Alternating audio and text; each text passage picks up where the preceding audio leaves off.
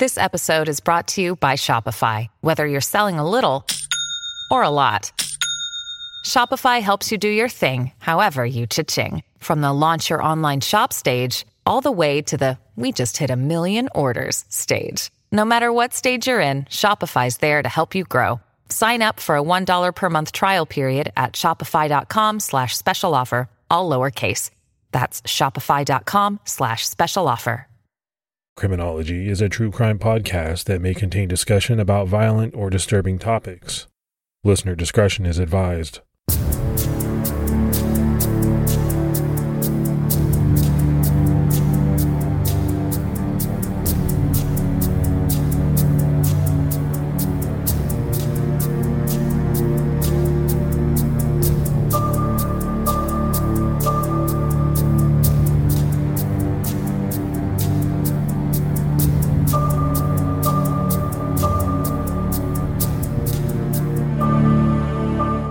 Hello, everyone, and welcome to episode 213 of the Criminology Podcast. I'm Mike Ferguson.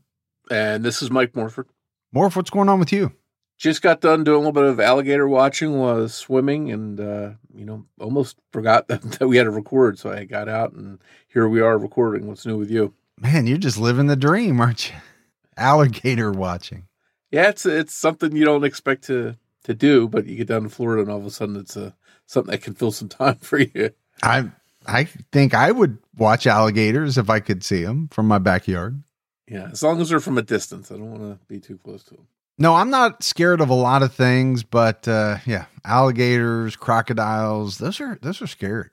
All right, Morph, let's go ahead and jump into our Patreon shout outs. And we only had one name this week, and that was Dana Smith, but we appreciate any support we get for the podcast. Yeah, thank you so much, Dana, and thank you to everyone else that supports the show. It means a lot.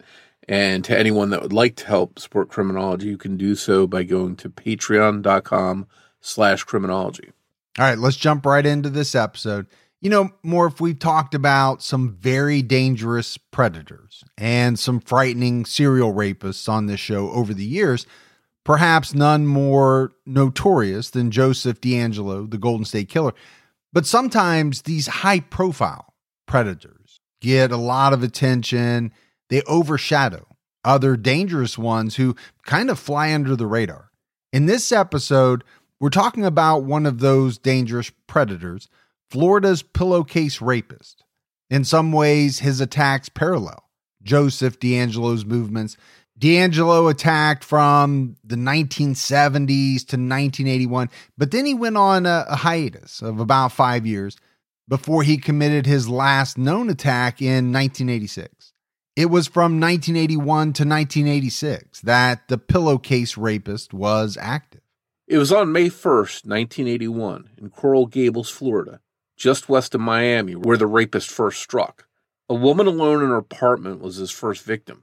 His trail of terror would continue throughout multiple towns on the east coast of Florida, spanning 5 years. His last known victim was attacked in February 1986. The pillowcase rapist crept inside the homes of unsuspecting women, usually by climbing through open windows or simply opening sliding glass doors that had been left unlocked, though he was also known to pick a lock or shatter the sliding glass door by throwing rocks. He usually attacked professional or business-connected women in upper-middle-class apartment complexes, but he attacked girls as young as 17. He preferred apartments to the side or back of the complex, rather than the middle units, and the complexes themselves were usually surrounded by hedges or walls, which obscured the view. And Morph, you and I have done a lot of cases. We've done cases very similar to this one. I think what I find extremely scary, on top of what we're going to be talking about, which are very violent attacks, is the thought, the planning that some of these predators put into their actions. To me, that's a very scary thought. I think, sometimes we think of some of these predators as being just careless and reckless, but oftentimes we see they're very calculated. This guy, when we talk about picking out apartment complexes, picking out specific units in apartment complexes because of The View or the fact that The View is obscured. I hate to say it because you don't like to say that people are smart who are committing these types of crimes, but there was a lot of thought that went into what he did.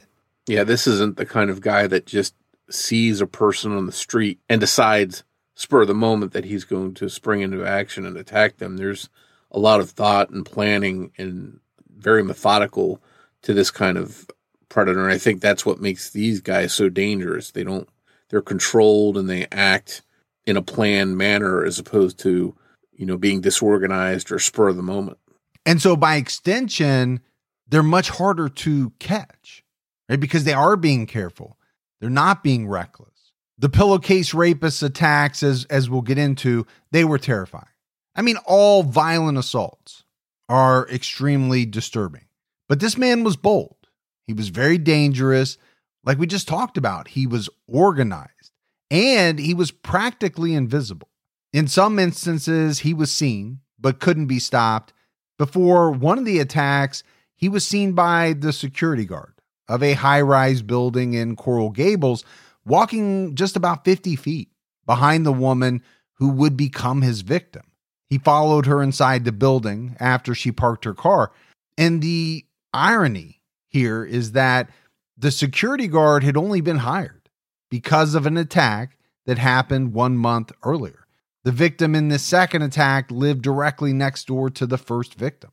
Police quickly connected the first two attacks, and they said early on, according to the Miami Herald, he's either parking in the complex and sitting in his car for long periods of time, watching women as they arrive home, or he's possibly hiding in a location nearby. Unfortunately, authorities had very little to go on after the first two attacks.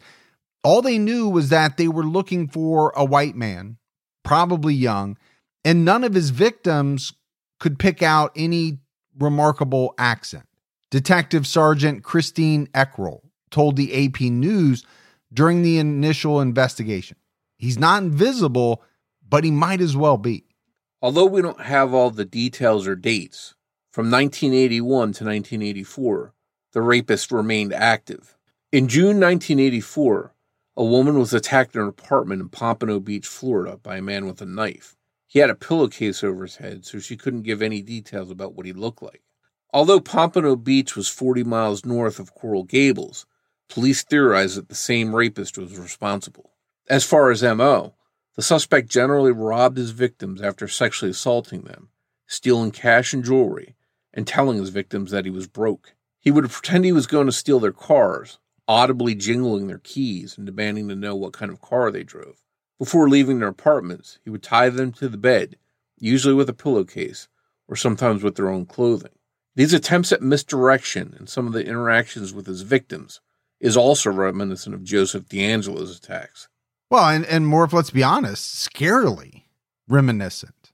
DeAngelo told some of his victims that he was broke, he just needed money, he needed a car. The parallels here are kind of staggering. And I wonder if this rapist in this series was sort of doing what Joseph DeAngelo tried to do and misdirecting them. And because he knew that they would tell the police certain things, maybe he wanted them to have a different picture or a different road to go down. Well, there was definitely a reason.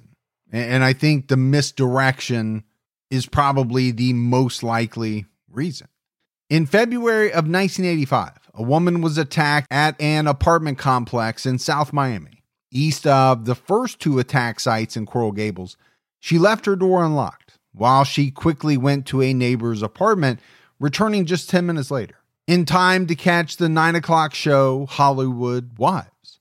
When she got inside, she saw what she later described to the Miami Herald as a dark shadow rush toward her from behind and something pink over her head. This MO was an escalation from his attacks in the year prior. He started out by sneaking in just before dawn when the women were sleeping, gradually starting to sneak into the homes earlier and earlier until he was surprising victims who were completely awake. Investigators began to worry about this escalation. One police investigator told the AP News in 1985 that he may kill his next victim. He's shown an escalation of violence in recent cases. Before long, it would be no big deal to him to attack a woman in broad daylight, or maybe even a woman who wasn't alone. And again, if a lot of this mirrors Joseph DeAngelo, there's an escalation in attacking at different times. And, sometimes not being worried at all about attacking while someone else was with the victim. Even women who lived on upper floors were attacked too. The height offered no extra security, as the pillowcase rapist actually entered apartments as high as the 4th floor. He did this by scaling balconies. Police knew the rapist was obviously very physically fit to be able to perform this kind of feat.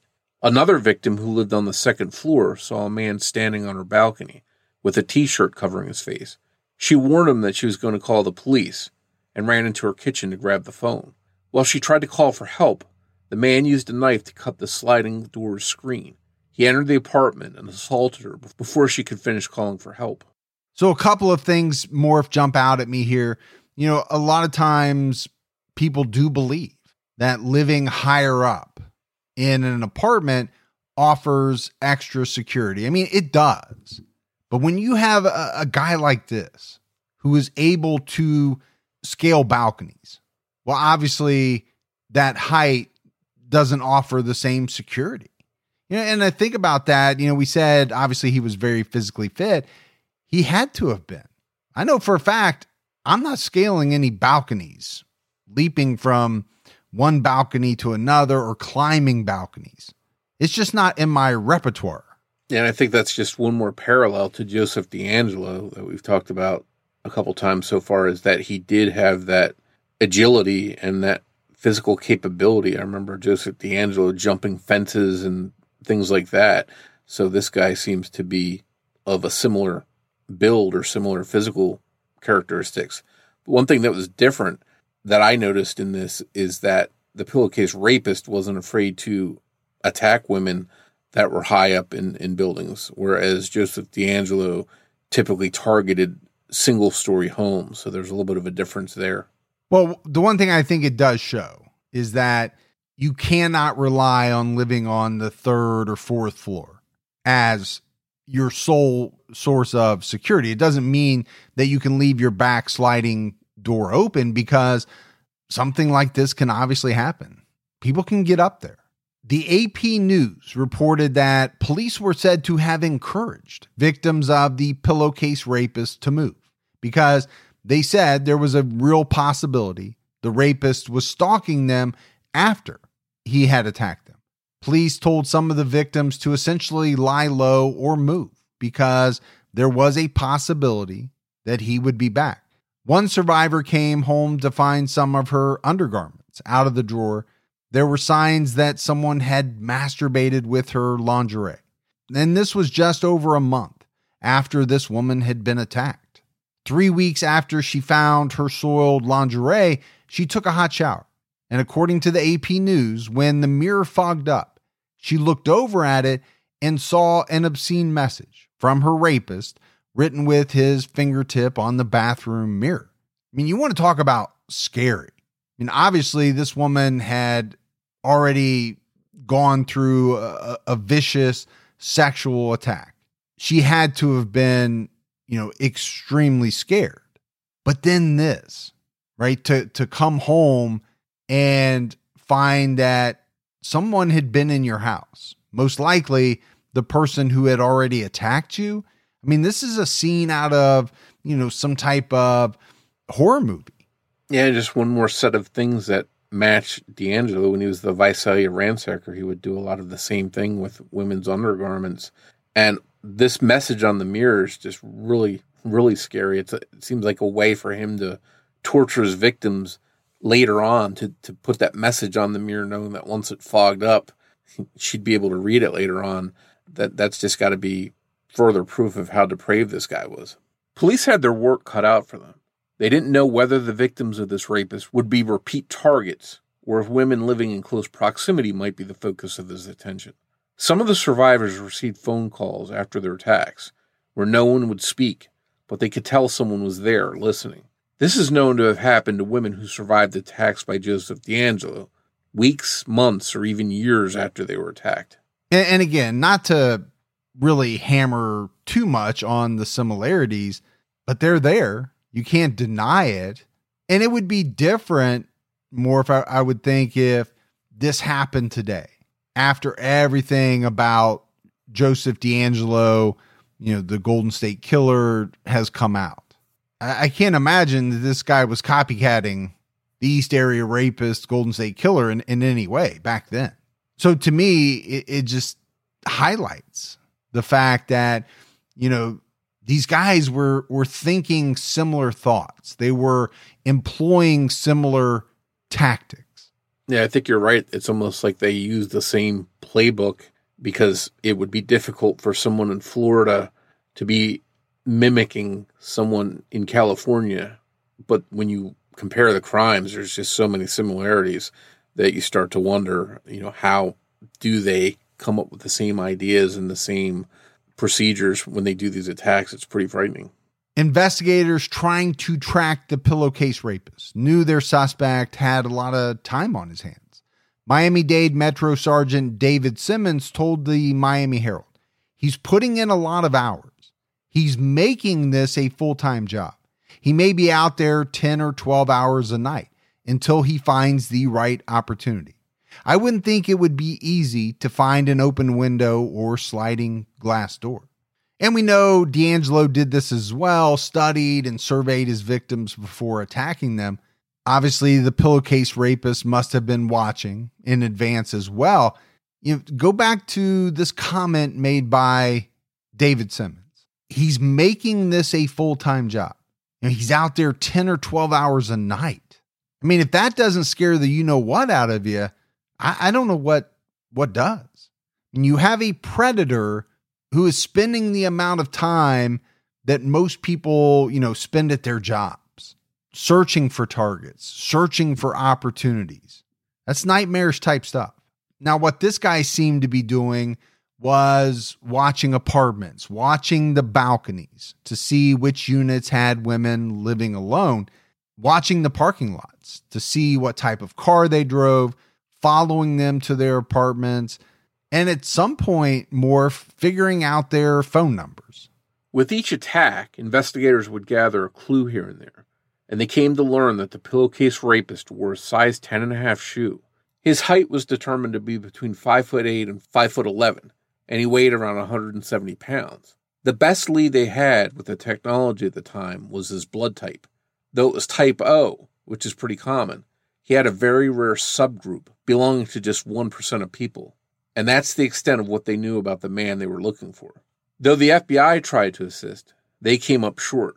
According to the Miami Herald, journalist Edna Buchanan, scientists at the FBI Academy in Quantico, Virginia, produced a 5-page psychological profile of the pillowcase rapist, yet they were no closer to figuring out who he was. Buchanan added, "You don't have to be an FBI scientist to determine, as they did, that the man is a loner who fantasizes about sex."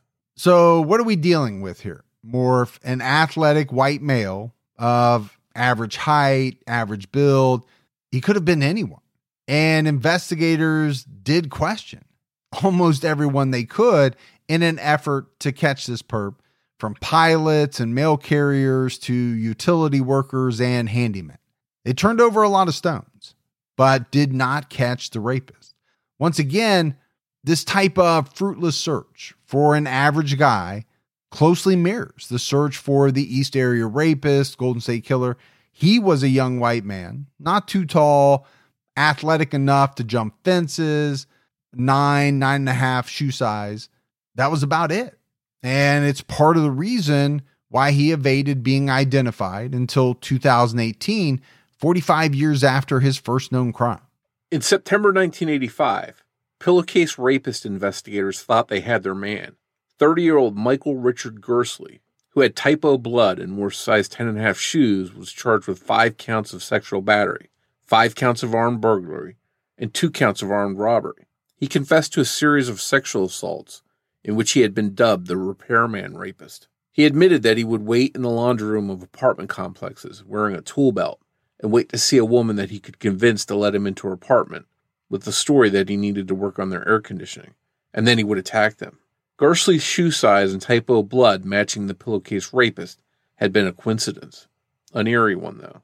Though the same blood type, he did not belong to the rare blood type subgroup that the pillowcase rapist did, confirming that he was not their suspect. Another unsettling coincidence, he lived in the apartment complex where the pillowcase rapist attacked his first 6 known victims, and his brother lived in an apartment complex in South Miami, where another pillowcase rapist victim was attacked.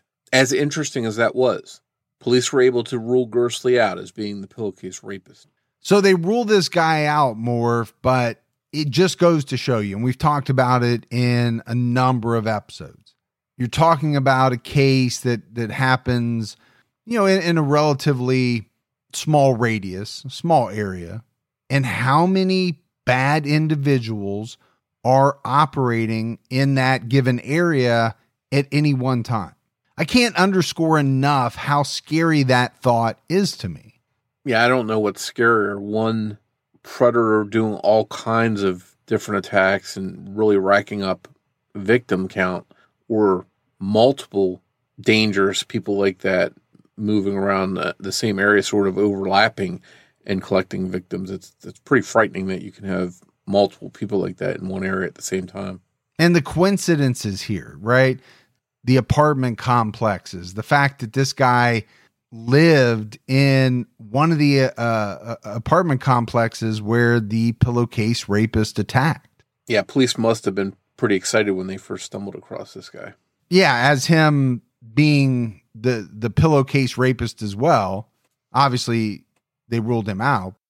Isn't it amazing that we live in a world where you can get anything you need when you need it right to your door? With DoorDash, you can get pretty much anything. And whether you're sick and you don't feel like getting out of the house, DoorDash has you covered. Maybe you're at a party and you run out of alcohol or ice or something like that, but you want to keep that party going. You need a little assist. DoorDash has you covered. Sometimes my wife and I, we just don't feel like making dinner. We're tired. We want to watch a show. That's when we hit DoorDash. DoorDash makes it easy to get the food that you want without all of the hassle. And I'm always amazed when I go on DoorDash by the selection. Whether you're in the mood for fast food or something a little fancy, maybe a nice steak. I know around me, they have just about everything. The hardest part for my wife and I is deciding on what we both want. That's the only trouble we ever have. DoorDash, your door to more. Download the DoorDash app now to get almost anything delivered. Must be 21 and over to order alcohol. Drink responsibly. Alcohol available only in select markets.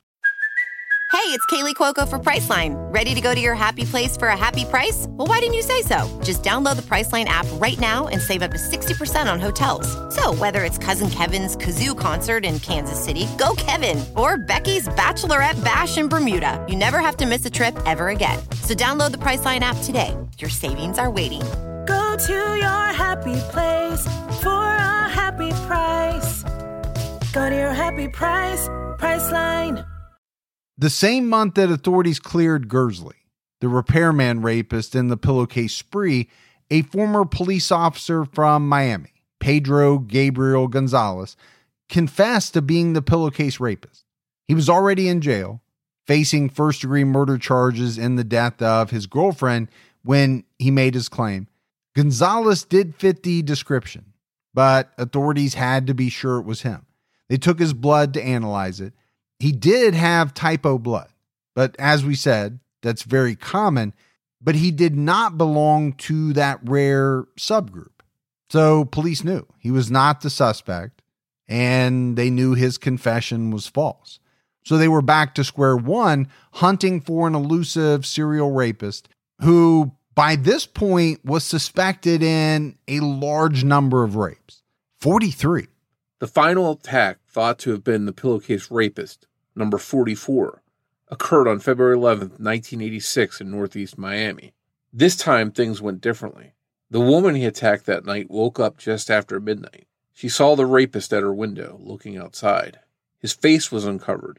The woman screamed as a reflex, and he immediately told her to look away, and he tried to cover her face with a pillow. The 36-year-old woman was a quick thinker, though. and was able to convince the man that he didn't need to bother. She claimed that she needed her glasses to be able to see, and she wasn't wearing them.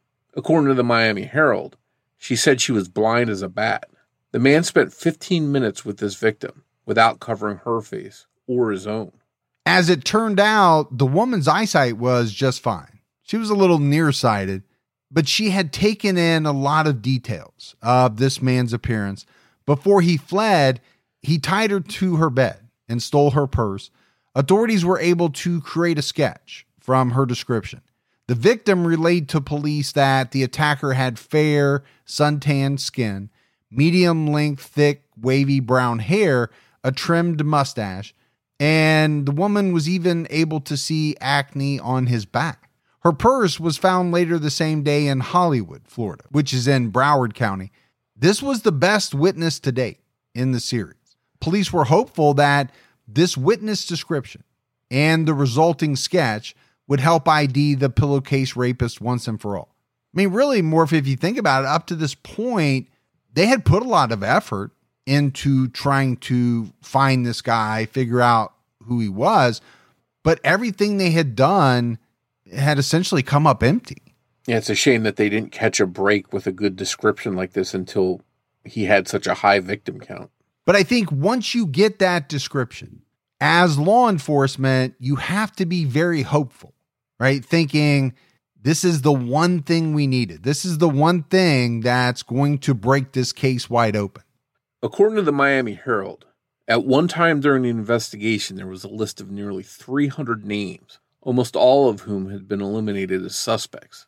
The Pillowcase Rapist Task Force, even with over 20 dedicated investigators assigned to the cases, was overworked, with police spokesman Commander William Johnson revealing that at one point they had up to 1,800 leads.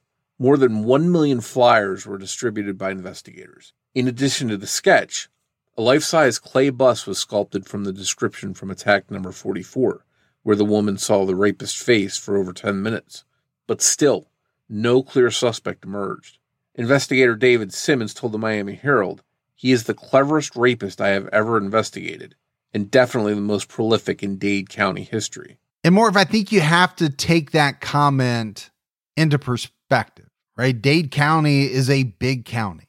So when this guy is saying that this is the most prolific rapist in the history of that county, it's really saying something. And we've already, said that, 44 attacks. Now, obviously, we haven't talked about every attack, and there were years where attacks occurred, which we skipped, but that's solely due to the fact that there just wasn't information about every single attack.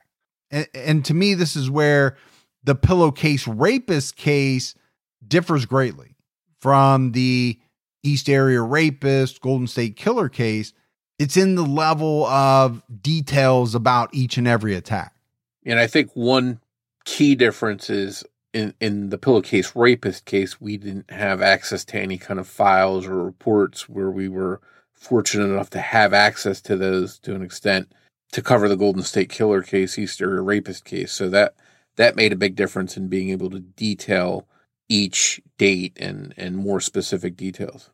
But even so, I mean, the reporting, I think, on the two different cases is different. The Sacramento papers definitely detailed more of the specifics of what happened in each case and what dates and times the attacks happened. Soon after the 44th attack, authorities arrested a 24-year-old man at an apartment complex in Kendall after a woman found him watching her undress from her second floor balcony. The man had moved to Miami in May 1981, the very same month that the Pillowcase Rapist attacks started. He wore a size 10.5 shoe. So again, when we talk about law enforcement excitement, and maybe excitement is not the right word, maybe it is, they had to be very hopeful that they were on the right track, that this could be their guy. The problem is he didn't have type O blood, so he was ruled out pretty quickly. By April 1987, authorities were discouraged. They began to wonder if maybe there was not a single pillowcase rapist. Maybe there were multiple offenders using the same MO, and they had been wasting their time and resources focusing on a single suspect who fit all of the similar crimes in the area. And we talked about the repairman rapist. He had threatened women with knives. He had stalked apartment complexes and tied up his victims like the pillowcase rapist had in his attacks. So law enforcement thought maybe the similarities were due to the nature of the crimes and not because they were committed by the same perpetrator. We've talked about the parallels between Joseph DeAngelo as the East Area rapist and the pillowcase rapist. There are a lot of them. So I get it why law enforcement at a certain point could maybe ask the question. Perhaps some of these offenders simply just shared a lot of the same traits, a lot of the same habits. 3 more cases were loosely attributed to the pillowcase rapist, bringing the total to 47. Police came to a hard conclusion, and a memo was released to the media stating, "It is the consensus of opinion of investigators that the 47 open cases are not attributable to a single offender." On April 3, 1987, the pillowcase rapist task force, which had dwindled down to 4 full-time investigators, was disbanded, with officers freed up to work on other cases. People in the area didn't easily forget about the pillowcase rapist, though, and many wondered if he would return. In March of 1991, an article in the Miami Herald discussed the status of the case. By the time the article was published, there were no active leads, and the case had no detective assigned to it. According to the Miami Herald, the files on the case stacked up thicker than 25 telephone books. Okay, I'm trying to picture 25 telephone books stacked on top of each other. That is a lot of files. But it's a lot of attacks. It's a lot of cases, 47 over a number of years. It doesn't surprise me that the authorities would amass a large amount of files, a large amount of paperwork. And I think you could say this, Morph, about a lot of cases, unsolved cases. You have so many files, you have so much information. Is the answer to the mystery somewhere in, one of those reports or on one of those pieces of paper? Yeah, I think we've heard of a lot of cases where someone's caught and identified, and then lo and behold, they go back through all the reports and there's the suspect's name, as a witness, or they were questioned and let go, things like that. So you almost have to wonder if that was the case for investigators, that they were thinking, hey, did we miss something? Is this guy's name in these reports? That had to be frustrating for them. Yeah, to me, it kind of brings to mind the movie The Zodiac, that scene where Graysmith goes back to the police station. He wants to get a look at the files. Yeah, you have to wonder for these investigators, is there somewhere where you draw the line and say, okay, I've poured over these reports, I've gone through them, there's no need to look at them anymore? Or is it the reverse? Is it, if I keep on looking through these, is something going to jump out at me that's going to solve this case? Or is it that we need fresh eyes? We need someone new who hasn't poured through it to look through it, and then maybe they'll see something that others didn't see. I think a lot of people listening, a lot of us who think of ourselves as kind of armchair detectives would like a crack at that. But the one thing, Morph, that really jumped out at me is that for this to be such a big case, such a high profile case, not a single detective left assigned to it. That kind of struck me as odd, but it also kind of clues you in as to where police were. They just had nothing. And they weren't really at that point putting any resources towards it. Now, I'm sure they had speculated as to how exactly this serial rapist had gone uncaught. He could have died, which would have accounted for the end of the attacks. Maybe he was undergoing some type of psychiatric care, which ended his need to attack, or perhaps he had gone to prison. They also thought, of course, he could have moved to another location and kept doing what he was doing. There was no shortage of serial sexual assaults and serial predators across the country. throughout the 80s and early 90s, most investigators came to the conclusion that the pillowcase rapist saw the sketch of him and the bust that was created, and he thought they looked too much like him for him to feel comfortable committing his crimes. There were no more attacks after that bust was created. The pillowcase rapist faded in the memories of residents in the towns he struck in, but police worked quietly over the years behind the scenes. On January 13, 2020, there was a partial match in CODIS stemming from an attack in South Miami on December 28, 1983.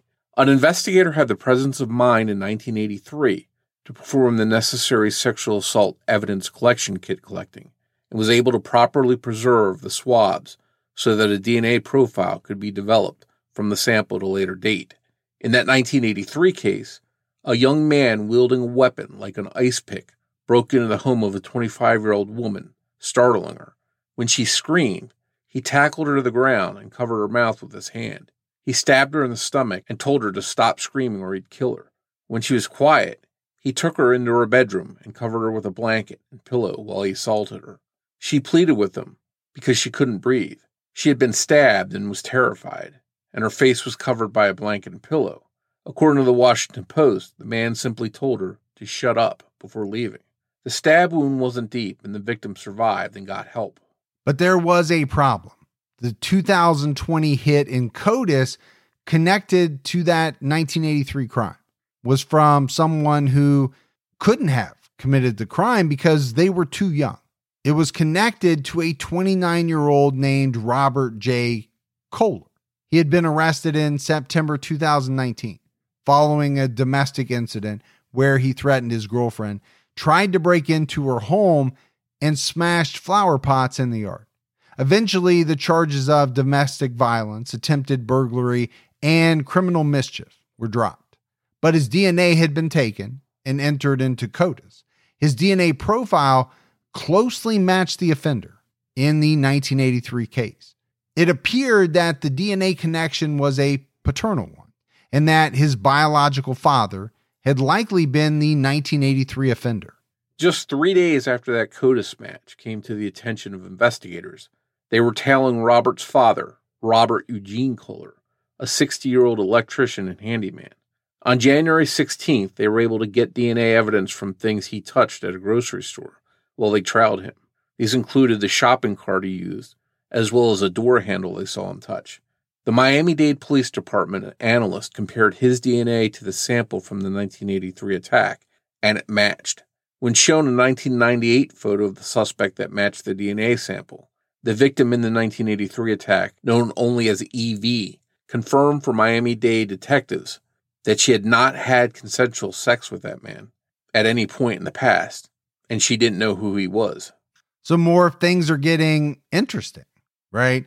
And it's because of technology, advancements in technology, but it's also because somebody back in 1983 did a really good job of taking the swabs, preserving the swabs.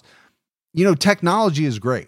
And you and I have touched on this before, but technology only works if you can derive a viable sample. And so, you know, you really have to give it up to some of these individuals back in the early 80s, before DNA was really, you know, a thing, was known about. They were doing their job and preserving evidence for something that they didn't even know was going to come along. It's kind of amazing when you think about it. Yeah, I think it just goes to show that when you do good police work, even though technology hasn't come along yet that's going to help you, it just helps that when it happens. I think they knew that things were evolving, and although they didn't know about DNA at the time, they knew that one day that evidence they collected might be important, so they did a good job collecting it. On January 17th, 2020, 60-year-old Robert Eugene Kohler was arrested in Brevard County, Florida. His DNA was taken and analyzed again.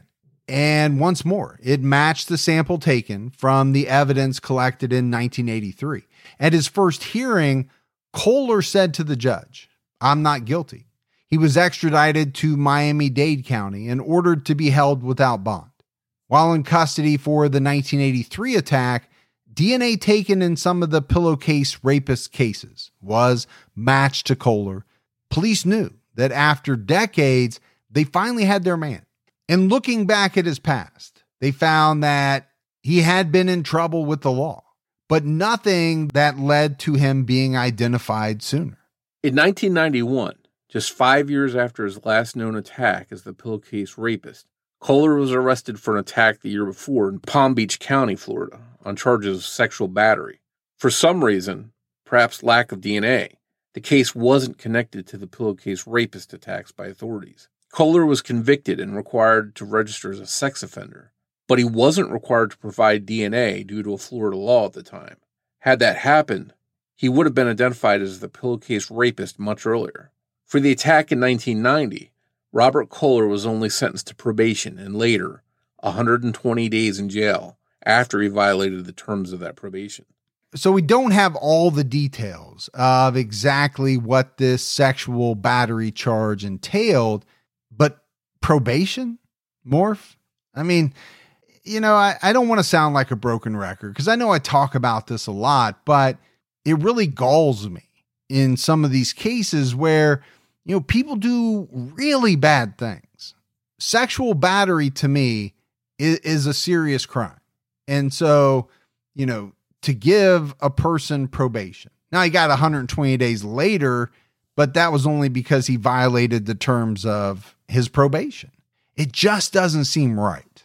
Yeah, this isn't a case of vandalism or shoplifting or something like that where no one's injured. This is a sexual attack on someone. So to only get probation, I'm like you, I'm scratching my head over that. Yeah, you're treating this guy as though, he's a 20-year-old who blew up somebody's mailbox with an M80. I'm not saying that's a good thing to do, but to me, it's a far cry from some type of sexual battery, some type of sexual assault. I think it just shows you how small the consequences were for some of these sexual crimes, 30, 40 years ago. Koehler's criminal record stretched back to 1980, the year before the pillowcase rape started.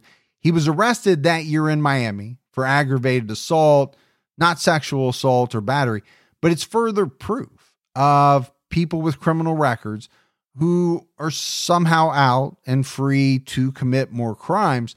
Upon news of Koehler's arrest on just one charge of sexual battery for the 1983 case, many people expected more charges to come.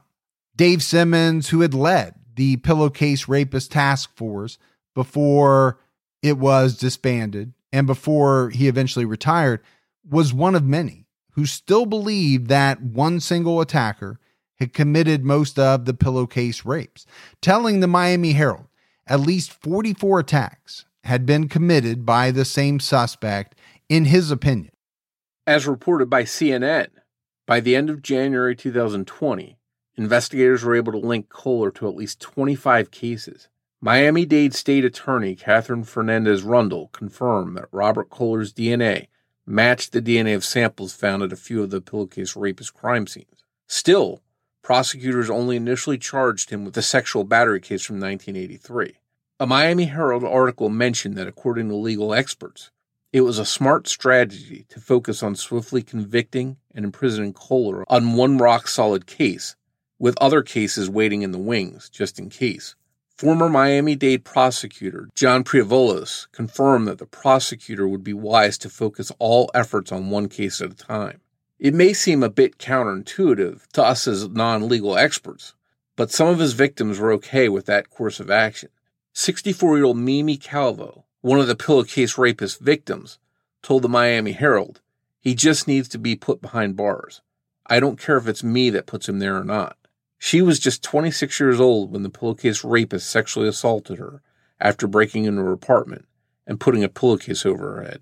When Koehler's neighbors learned of his arrest and his ties to the pillowcase rapes, interestingly, they didn't give the usual shocked answer to reporters when asked about living next door to someone so dangerous. We hear it all the time. Or if usually people say, I'm shocked, or I never would have guessed. He seemed so normal. He was a great neighbor. But one neighbor, Alex Wenzel, told WESH.com, I just always read him as incredibly predatory.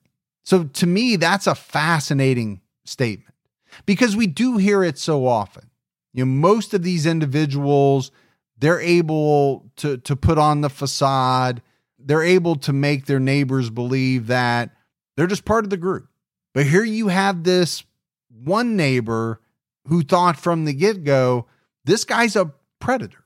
Now, that neighbor could have said that already knowing what this individual was being accused of. I don't know. But if the neighbor really thought that, to me, that's extremely fascinating.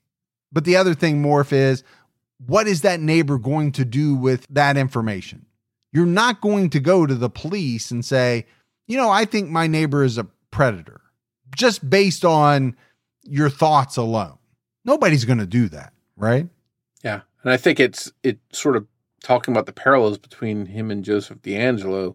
I remember some of the neighbors when he was unmasked as being the Golden State Killer, some of his neighbors came forward to say they had disputes over property issues, things like that, minor things, but he seemed aggressive and would start arguments over things. So some people in that case as well had run-ins with him and had a bad feeling about him. Well, it's interesting that you point that out because I'm going to make an admission. I, as a neighbor, have been at times in the past somewhat aggressive. I can be aggressive when, a neighbor comes at me or says something nonsensical. I've been known to push back. I mean, it's just the type of person I am, I guess. So if I was unmasked as this killer or serial rapist, I'm sure there's more than one neighbor that would come forward and say, yep, I knew it. I knew that Ferguson guy was trouble. Now, I'm not a bad guy. I'm not saying that by any means. I just don't suffer fools. I'll put it that way. I just have one question. Do your neighbors listen to your podcast? I don't know if they do or not, but I'm totally fine. And because I'm speaking the truth and I'm not saying anything bad about them, they're all good people. But I think when you live next to someone for 20 years, I've been in my house for 20 years. Neighbors come and go, but some of them have been around a long time. Well, at a certain point in time, you're going to have a dispute with somebody, whether, it's over a fence that they want to put in, or the fact that they don't paint their side of the fence, or they don't mow their grass. I mean, I can throw out a million different things. When neighbors asked police why they were there, and there were multiple cars, neighbors were told it's very bad. And you'll find out on the national news, that's the next time you're going to see him. Neighbors like Wenzel, who had kept their guard up, told WESH.com they were relieved to have trusted their gut. Wenzel added that he was not physically scary, but there was something in him that just never sat right. So, this Wenzel person is not really able to define it. Not really able to put it into words, exactly what caused them to think that Kohler was dangerous, predatory, but it's that there's just something. There was something in him. I sensed it. I saw it, but turned out to be correct. Kohler had cameras around his home, watching the property in the street, and it's no surprise why. According to CNN, when authorities searched Kohler's home after his arrest, they found an excavated area underneath the home, which Miami-Dade County Prosecutor Laura Adams described as a dungeon. Authorities were horrified to imagine what they had stopped. One prosecutor told CNN, "We feared very much that if we had not gotten him into custody, that he may have had other plans, even worse than what he executed on all of these women from all these cases. More than one safe full of jewelry and other small items, possibly trophies from his many victims, were found inside the safes inside the home. Multiple cross pendants, glass bead rosaries, gold bracelets, gold and silver necklaces, pearl necklaces, and multiple small charms and pendants were found in his safes. 21 miscellaneous items of jewelry are listed in the items seized in the 2020 search. Also inside a safe, investigators found a black box containing one nail file, which they believed could have been the sharp object he pushed against his victim's necks. 2 VHS tapes, the contents of which have not yet been disclosed, were found in a safe in the room where the safes were, but not inside the safes. Investigators found over a dozen pairs of women's underwear and a leopard print bra.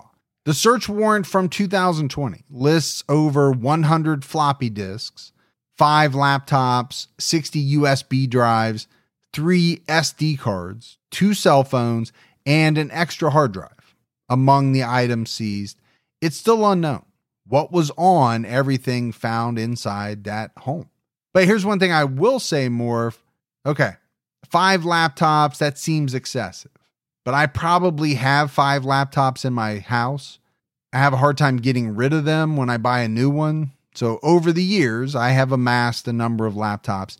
60 USB drives. That seems like a big number. You are storing a lot of information because you already have an extra hard drive on top of that. 60 USB drives, depending on how big they are, that's a ton of info. And you just wonder what exactly that information is. Yeah, and I'm curious about the VHS tapes because, this is 2020 that he has these things, and unless he somehow found a working VCR, I don't even know how you could watch them. So I wonder if it had some kind of, God forbid, he had filmed some kind of attack and he kept it as a souvenir. We just don't know what was on those tapes. Photos of Koehler at his court proceedings look quite similar to Joseph DeAngelo at his, though he's a bit younger. Further paralleling Joseph DeAngelo, during his court hearings in 2021, Koehler was in a wheelchair. But rather than own up to his crimes like Joseph DeAngelo eventually did, Koehler claimed that he was being framed. As reported by the Miami Herald, he said to the judge, "I was set up." He was also angry at his treatment, saying, "I didn't ask to be here. I didn't ask for any of this to happen to me." Koehler also claimed that he had been poisoned in jail. He had fallen, but his public defender would not get him the footage to prove it, and he claimed that he was being forced to crawl around. And more, if you mentioned the irony, of this guy saying, I'm angry at what's happening to me. I didn't ask to be here. I didn't ask for any of this to happen to me. I can only imagine the victims and what they must have thought when they either heard that or they saw that printed in a newspaper. Now, obviously, they didn't ask for what happened to them to happen, allegedly at his hands. So I'm always amazed by what, some of these suspects say in court. Now, obviously, we'll have to wait to find out exactly how this thing winds up. In 2019, before investigators ever got that match in CODIS, Sergeant Cammie Floyd from the Broward Sheriff's Office Cold Case Unit found that 6 cases had a suspect with a similar MO. This included the 1984 attack in Pompano Beach, where the victim clearly saw a pillowcase over the attacker's head. On June 7th, 2022, the Broward Sheriff's Office officially filed charges against Koehler for the 6 cases identified by the Cold Case Unit, though the number of possible attacks usually hovers somewhere between 40 and 45, it definitely could be more. For now, authorities are focusing in on a handful of cases. They also hope that perhaps victims who were never identified or chose not to come forward early on will come forward now. Anyone out there who believes they have a tip about the case or may be a pillowcase victim is encouraged to call Broward Crime Stoppers at 954-493-8477. Koehler's trial for the 1983 attack, where a woman was stabbed, was set to begin June 21st, just days before this episode airs, and the first hearing for the 6 pillowcase rapist assault has been set for this August. For all of the survivors out there of these attacks, alleged to be at the hands of Koehler, reported or not, hopefully this brings some peace. Prosecutor Catherine Fernandez Rundle told Local 10 News, "This offender will never, ever be free again. This is a case in which we'll have to see what develops." Yeah, obviously this is an ongoing case as far as the upcoming trials. But I think for the prosecutor to come out and say that to the news, it tells me that she's pretty confident that they're going to nail this guy. And I think we talked a little bit about it earlier, that they want to sort of break these cases up and focus on certain ones, which it seems like it is a smart strategy. So that way, if something goes wrong with some of the cases, they have the other ones to fall back rather than putting all their eggs in one basket, so to speak. So hopefully at the end of the day, if he's found guilty on any number of these charges, that he will face the consequences and be held accountable in prison. Well, I think it is a smart tactic, and we have a lot of legal experts that listen to the show and sometimes chime in and help us. My thought is, and what I've always heard, is that you don't want to muddy the waters with too much all at one time. If you have something that is, I won't call it a slam dunk, but you have very concrete evidence to put before a jury on one charge or a few charges, go for that. And then if you get that conviction, you've got him. He's not going anywhere.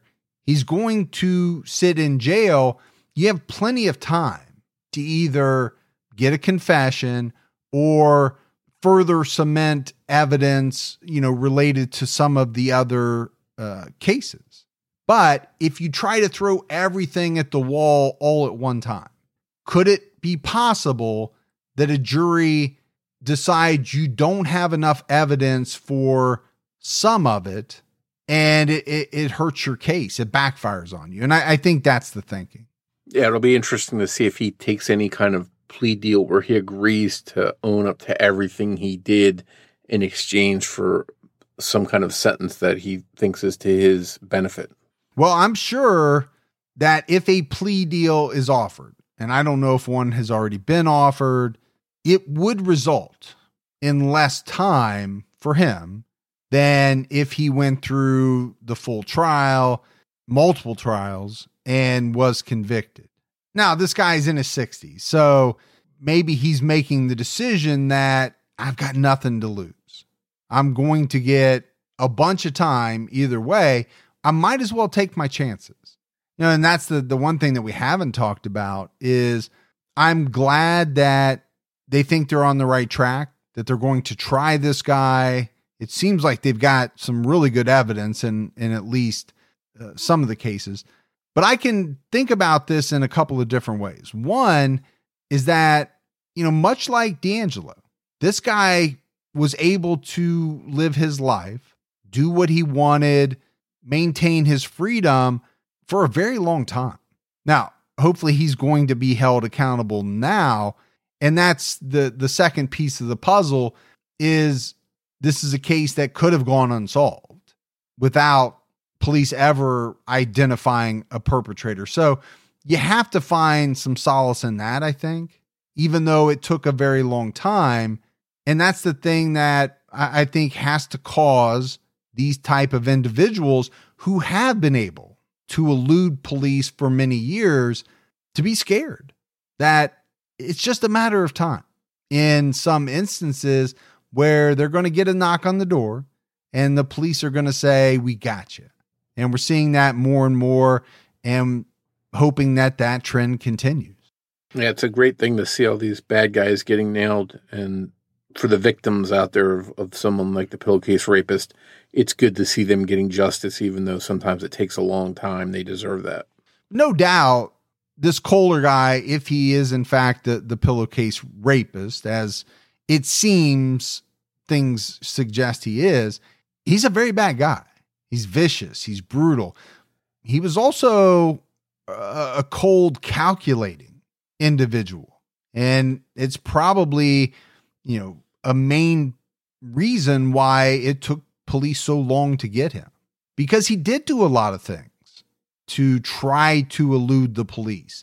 in his selection of victims, his selection of apartments. But like you said, Morph, this is a case that we can kind of keep an eye on, see what develops. I think it's going to be very interesting to see what comes out about the information that is on all of that technology that they recovered from his home. And maybe that's why the prosecutor has been so confident. There's probably a lot of stuff on there that is going to sink him. I think we'll have to be patient and wait to see what develops. Thanks goes out to Sonny Landon for help with writing and research in this episode. As always, if you love the show, but you haven't done so yet, take a minute, go out and give us a 5-star rating. Keep telling your friends. That word of mouth about the Criminology Podcast really goes a long way. If you want to find us on social media, we're on Twitter with the handle @CriminologyPod. You can also find us on Facebook by searching for Criminology Podcast or by joining our Facebook discussion group, Criminology Podcast Discussion and Fans. So that's it for our episode on the pillowcase rapist. But we'll be back with everyone next Saturday night with an all-new episode of Criminology. So until then, for Mike and Morph, we'll talk to you next week. Take care, everyone.